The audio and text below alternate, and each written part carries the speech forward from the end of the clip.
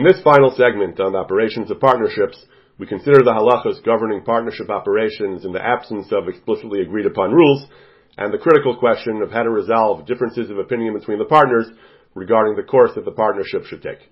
The classic poskim, the Rambam and Hilchos Shluchim v'Shutfin, Perkei Halacha Aleph, Shulchan Aruch, Choshen Mishpat, Siman Kuf Ayin Vav Sif Yud, establish the general rule that partners must follow conventional practice, the minhag, as well as certain objective best practices. Hamishtatif im Chavero B'Stam, Rambam writes, someone enters into partnership with his friend B'Stam without any stipulation, Lo Yishana Miminag HaMedina, he shall not deviate from the local custom, Ba'osa Aschara, with respect to that merchandise. Rambam now gives a number of specific examples of problematic deviation. V'lo Yelek L'Macham Acher, V'lo Yishtatif B'Macherim, V'lo Yisatzik B'Schara Acheres, V'lo Yimker B'Hakafa, El Davar Shedarka L'Machar Tamid B'Hakafa, he shall not sell on credit except for something which is always sold on credit. V'lo Yafkid B'Yad Acherim, he shouldn't entrust partnership merchandise into the hands of others. Elam Kain, these things are only permitted in Elam Kain Hisnu Batchila, if they stipulated initially that these things shall be allowed, O Sha'asim Midas Chavero, or if he acts with the consent of his friend, the other partner. Avar V'aseh Shlo Midas Chavero, if a partner goes ahead in an unauthorized way and does one of these things, subsequently he notifies the other partner, he says, I did such and such, and the other partner accepts what he's done, then then he's not responsible for any adverse consequences of what he's done. These things do not require a kinyan, mere verbal arrangement is sufficient. Perhaps surprisingly, however, the classic poskim do not discuss how differences of opinion between partners are to be resolved in the absence of an established custom or clear objective best practices. We just saw the general rule, you follow the minhag, you follow objective best practices, various examples. What if there is no objective best practice? What if there is no minhag? What if the partners have a disagreement that's not clearly covered by these rules? So what do we do? So the classic poskim don't really discuss this. We consider here two relatively modern discussions of this topic. One from a century and a half ago by Rabbi Eliezer Gordon of Telz, and the other by the contemporary Dayan in Eretz Yisrael, Rav Mendel Shafran. Both agree that in practice, the opinion of a majority of the partners is often followed, but they apparently have a fundamental theoretical disagreement over whether this is actually a halacha, that you follow the majority of the partners, the rov, or is only a minhag. The obvious ramification of this theoretical difference, as we'll see, is whether majority opinion is followed when there's no clear minhag to that effect. Eliezer Gordon has a tshuva in his tshuva where he touches on this question. He says, V'shutfin gufa, siman daled, os daled, V'shutfin gufa, with respect to partners, in lo yavo ashutfin l'chal dea achas, if the partners cannot reach unanimity, they can't reach consensus, then tzrichim based in lishol b'kiyim, Based in needs to consult experts in business. Whatever the experts say, that's how the partnership shall be conducted. Even if the experts are in line, are in accord with the minority view of the partnership, as an example, we follow the Kiyim even if most of the partners prefer a different course of action. For example, in Yomru Rov HaShutfin Limkar Kodem Hagaz Mana Machira. Most of the partners want to sell earlier than the standard time for selling. A minority of the partners says, we don't want to sell, we want to hold. Even if only a single partner holds out and says, I want to hold, I don't want to sell yet. The experts say he's right, the partnership interest will be better served by holding and waiting. Then we follow the minority opinion, the individual opinion, even against the rov, because that's what the Bekiim say is correct. And as a consequence, if the other shutfin don't do that and they sell early, subsequently the price goes up and they fail to realize that price increase, they have to compensate the yachid for causing him that injury, that loss of revenue.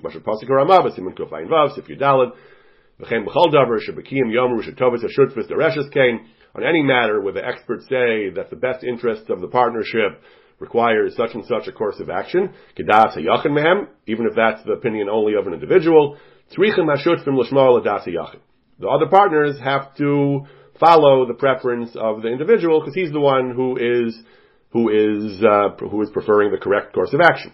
Ach, Rabbi Eliezer Gordon says, Kol ze uma based in shalul b'kiyim. This is only if based in already, for some reason, consulted experts, v'nisbar l'idei b'kiyim, and the b'kiyim clarified, the experts clarified, shadasa yachid utovas hashutfus, that what the yachid wants, what the individual wants, is in the best interest of the partnership, v'lo dasa rabim shebehem, what the majority want is not in the best interest of the shutfus. Then, once the experts have been consulted, we follow the partner who they side with.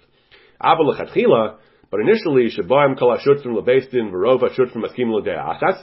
If Beistin encounters a situation where most of the partners prefer a certain course of action and a minority disagrees and the experts have not yet been consulted,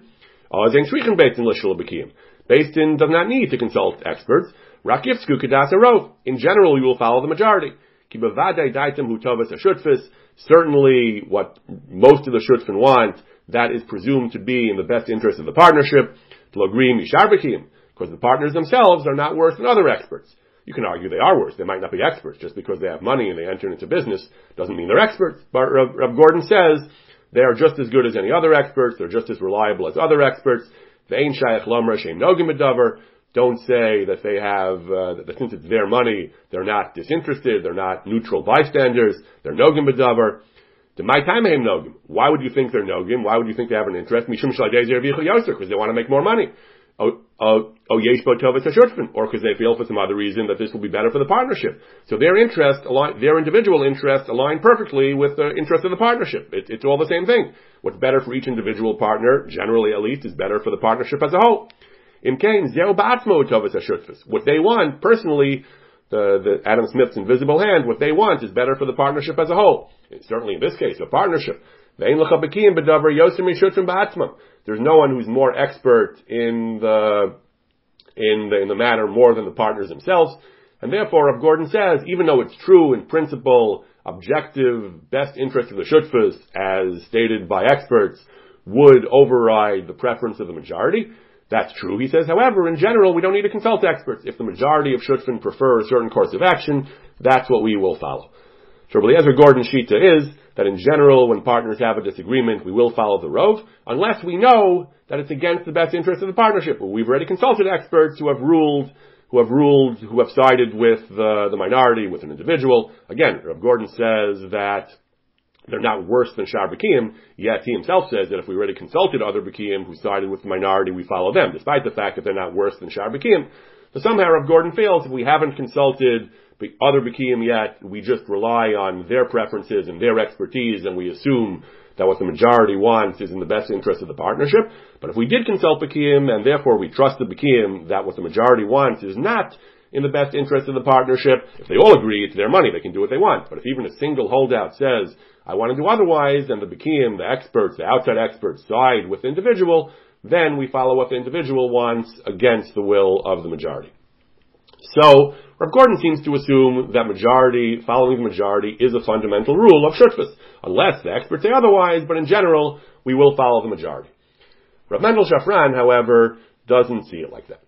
Rav Mendel Shafran has, in a piece published in the journal Hayasher V'Atov, has a lengthy discussion about the rules of partners, and for a few pages he discusses what happens if partners don't agree. So he says, in cases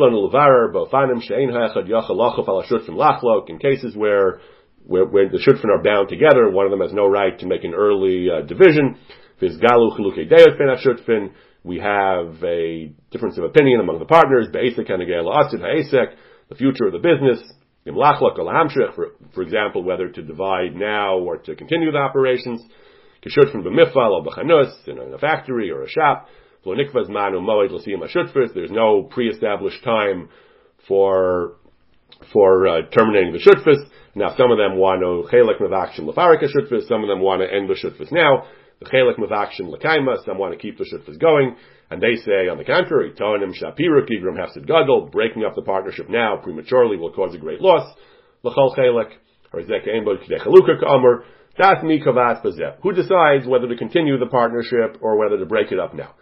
So Rav Shafran says we have to consider the general question. We have to address the fundamental question, the general question, every joint endeavor, when there are differences between the partners, B'davar hanagel anil ha'esek, with something regarding the operation of the business, the endeavor. Dato shalmi kavas b'chalinin. Whose opinion decides? Hine pashut, he says. Shem yesh heskim aruch ben hashutfin. If there is an explicit agreement between the partners, and that agreement provides for some mechanism for resolving disputes, uvo nikva miyu hamachlip and mikra shel chiluk hadeis, then muvan shaheskim chayav eskulam. Obviously, that agreement binds all the partners because they agree to it. Umisha nivchar lezehu yachlit val pivgis nal ha'esik. Anyone who's been selected to be the one, to the decider, he's the one who gets to decide. V'achein, he says, but derech klal, generally, beheskemim hanarachim kayom ben haselchim hamumchim, when agreements are made between expert businessmen, typically there is a paragraph in their agreement addressing this question of how differences of opinion should be resolved, who decides, how do they decide, buying or selling, and also discusses rules for under what conditions the partnership can be dissolved. In most businesses, he says, nohug kayom l'tzayin, usually the stipulation is shadas harov tikava, that the majority opinion is followed. Uvachlatos kvedos mishkal, certain particularly difficult decisions or weighty decisions that are of great import. Tzarech shishim, moshivim, v'chamesh achaz, a simple majority is not enough. You need a super majority, 60%, 75%, to pass that decision. Furthermore, he adds, parenthetically, v'nog shalabale manios ein tzchus, shareholders don't get to vote, rak l'misha kruyim bale manios shlita, only those who are called controlling shareholders, lechem tzchus ha'achlata. He's in Israel, in the U.S., common stock shareholders typically do vote, so there is such a thing as non-voting shares. In general, my understanding is that most common stock shareholders typically do get to vote. So a lot of tech companies are using Class A share and B shares, where one share class gets more votes. But Rav Shafran tells us that in general, there's an agreement. The agreement generally follows the rov, although some shareholders might be considered non-voting investors. But in general, there's an agreement, and in general, the agreement follows rov, or supermajority in some cases. Rav Shafran goes on, and he says, V'nira shekayom. A further step, he says, today, afilum lo kasu beheskim beferish ketzidis kabul achlatos, even in a partnership agreement that does not contain such a provision. Nevertheless, kevan sham minog b'derech klal ka'amr, the general custom is to write shedas harov tikava b'achlata shonot, the majority of the owners, of the shareholders shall decide. Therefore, mishtatfu b'stam vada yishtatfu al das linor k'minik medina. Certainly, the assumption is that they want their partnership to be governed by the standard rules. At least with regard to a company, to a corporate type of shutfas, where there's a standard established minhag that majority rules. If they form a company, and they don't address for some reason in their foundational documents how decisions shall be made, there's an implicit assumption that it's going to work. Standard rule of minhag. Now Rav Shafran makes a very interesting point. He says, Ve'ein lomar, since the minhag is berov chevros, that we explicitly state this in the Chozeh Shutfus, Ofen Noel Kabbalas Achlatus Al Pi Das Arov, and these businessmen didn't write that. Im Kein Hayamakim Lomar Sheilu Lo Pirshu Kein B'Chozeh Re'akros HaMinhag. It's a conspicuous omission. By leaving it out, they don't want to follow that rule. If they explicitly reject the minhag, that's their prerogative. So by omitting it, maybe that means they don't want that minhag. Ein adavar kain. That's not correct. Rav Shafran writes, Shemidin achrayas to sofer. There's a concept of achrayas to sofer, that if a certain type of liability is implicit in certain types of transactions, even if you don't write it, since it's usually written, we say achrayas to sofer. You probably meant to write it. You just left it out. You relied on the standard minhag. Lamadnu. Or to Sofer, he should have written it, and he forgot to write it. Lamadnu sheholchem achar minhag. We learn that we follow the minhag al pi shenagu lefaresh, even though the standard minhag is to actually write it. V'zelo pirish, and he didn't write it. Shekol davar shenagu bo muvan me'elav, anything which is a standard custom and is self-understood. Sheyitzarach lekasvo. It's clear that it should have been written. V'shakchu v'lo kasvu. If they forgot to write it, we assume they forgot to write it. Harei ki'ilu kasvu b'ferish. It's as though they wrote it explicitly. Since the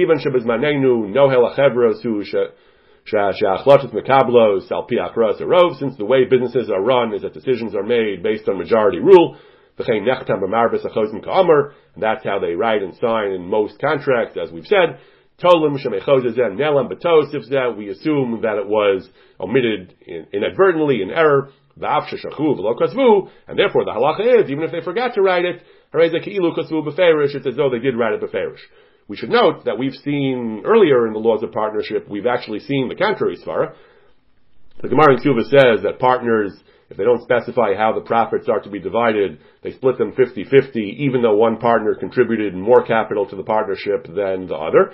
And the Rosh explains, Tosfos, the Rosh elaborates that the svara for this is, there are different svaras for that, but the Rosh explains that the reason is that since partners typically would specify that the profits of the partnership should be divided in proportion to their contributions, and they did not specify, we assume by not specifying they meant to say that they want them to be divided 50-50. So the Rosh is exactly the opposite svara, that if something is normally specified and you don't, we assume that you want a different arrangement. But here, Rav Shafran says, the general rule is, as we see in Achrayas Sofer, if we can assume that something was inadvertently left out, so we assume that that's what they wanted, we assume they meant to write that, and it becomes the halacha, it becomes part of their agreement, even though they did not actually write it. Rav Shafran goes on, and he concedes that there are certain cases, he notes there are certain exceptions, cases where other arrangements are followed, other arrangements are assumed. He said, Milvadze, Yesh L'tzayin, Shekayam, Machlatos, Mesuyamos. There are certain types of business decisions, Asher Zechus Hachra, Behem Shmura, L'mankal Achevra. Certain types of decisions are reserved for the CEO, the chief executive officer, Omanal Beis Ha'esek, or the manager of some facility. Shrei Manal, Hino L'maisa, Shluchish L'balei Achevra. The officers of the corporation, the manager, they are the agents of the people who own the company.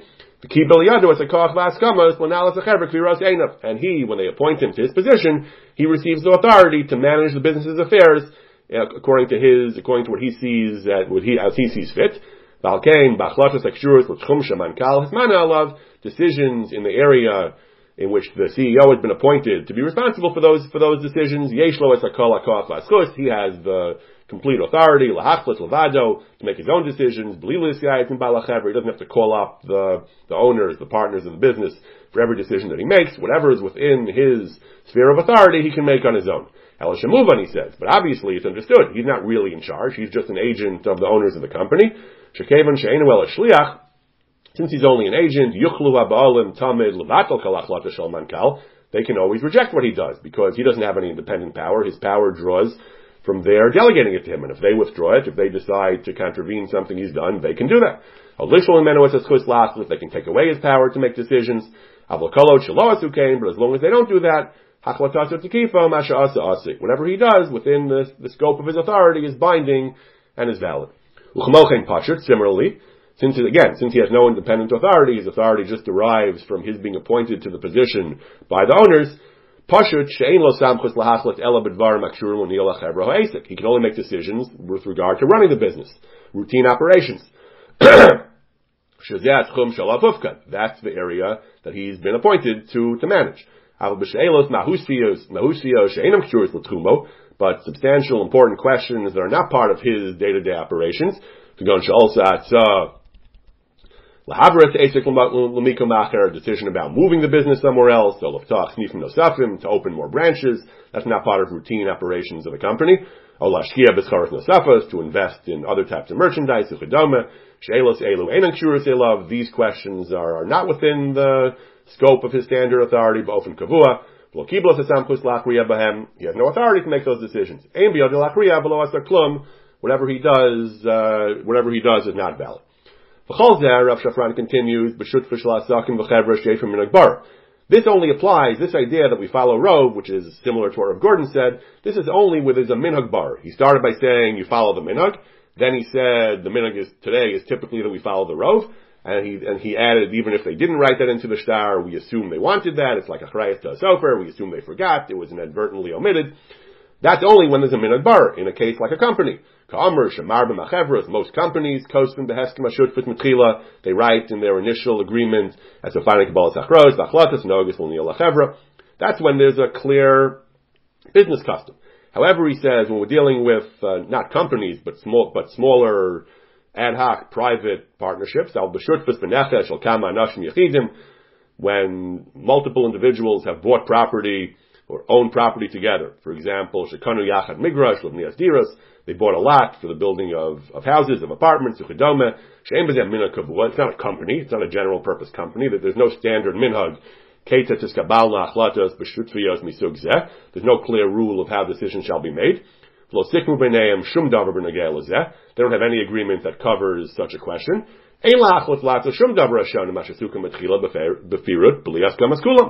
rule that you follow rov. In such a case, any deviation from their initial agreement cannot be done without unanimous consent, because there's no minhag to follow rov in such a case. Even an individual can say, no, this is against our agreement. We never agreed to follow the rov. So the status quo holds, and as long as if they all agree, they can do what they want, but as long as there's even one holdout, he has the right to say that you have no right to overrule me, because there's no minhag in such a context for the rov to overrule the miyut. Just like they can't sell an asset without everyone agreeing. How can I sell someone else's property without his permission?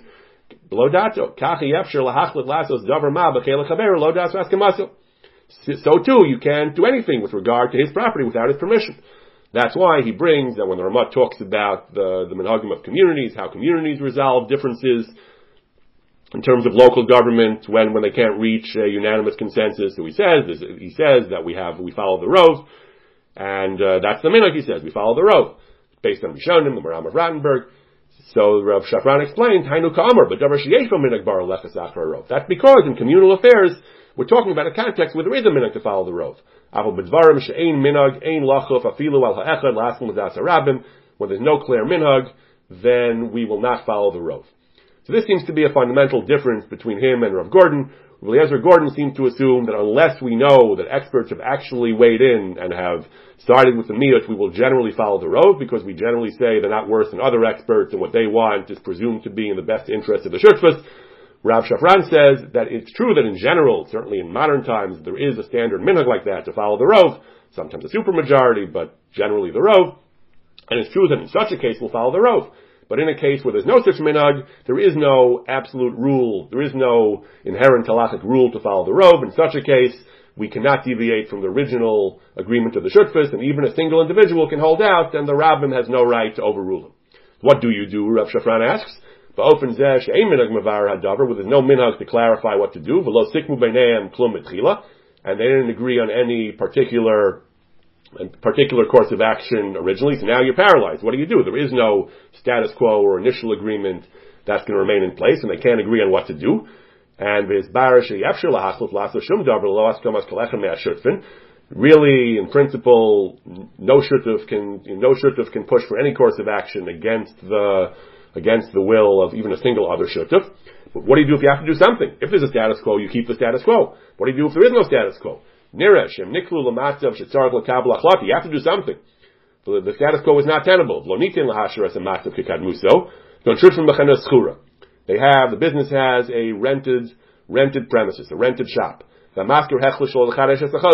Landlord says he's not renewing the lease.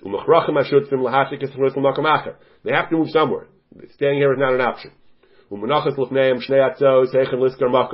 And they have in front of them two proposals, two options of where to rent. Rent here or rent there. They have to decide on one or the other. And they don't agree. Now what do you do? Status quo is not an option. They have to do something. They don't have a consensus. There's no minhag to follow the rov. So what do you do? So now Rav Shafran notes another point of agreement with Rav Gordon. He says, certainly he says, if there is a professional opinion that sides with one of the two options, expert opinion says one of the two options is preferable, then again, and certainly you're going to follow professional opinion, expert opinion. Whichever shutfin are supported by professional opinion, by expert opinion, their opinion carries the day. Again, that's the minhag, he says.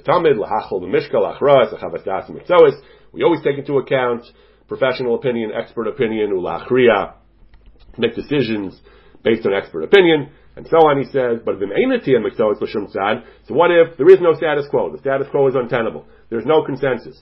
There's no professional opinion. Experts say that there's no clear right and wrong here. So what do you do?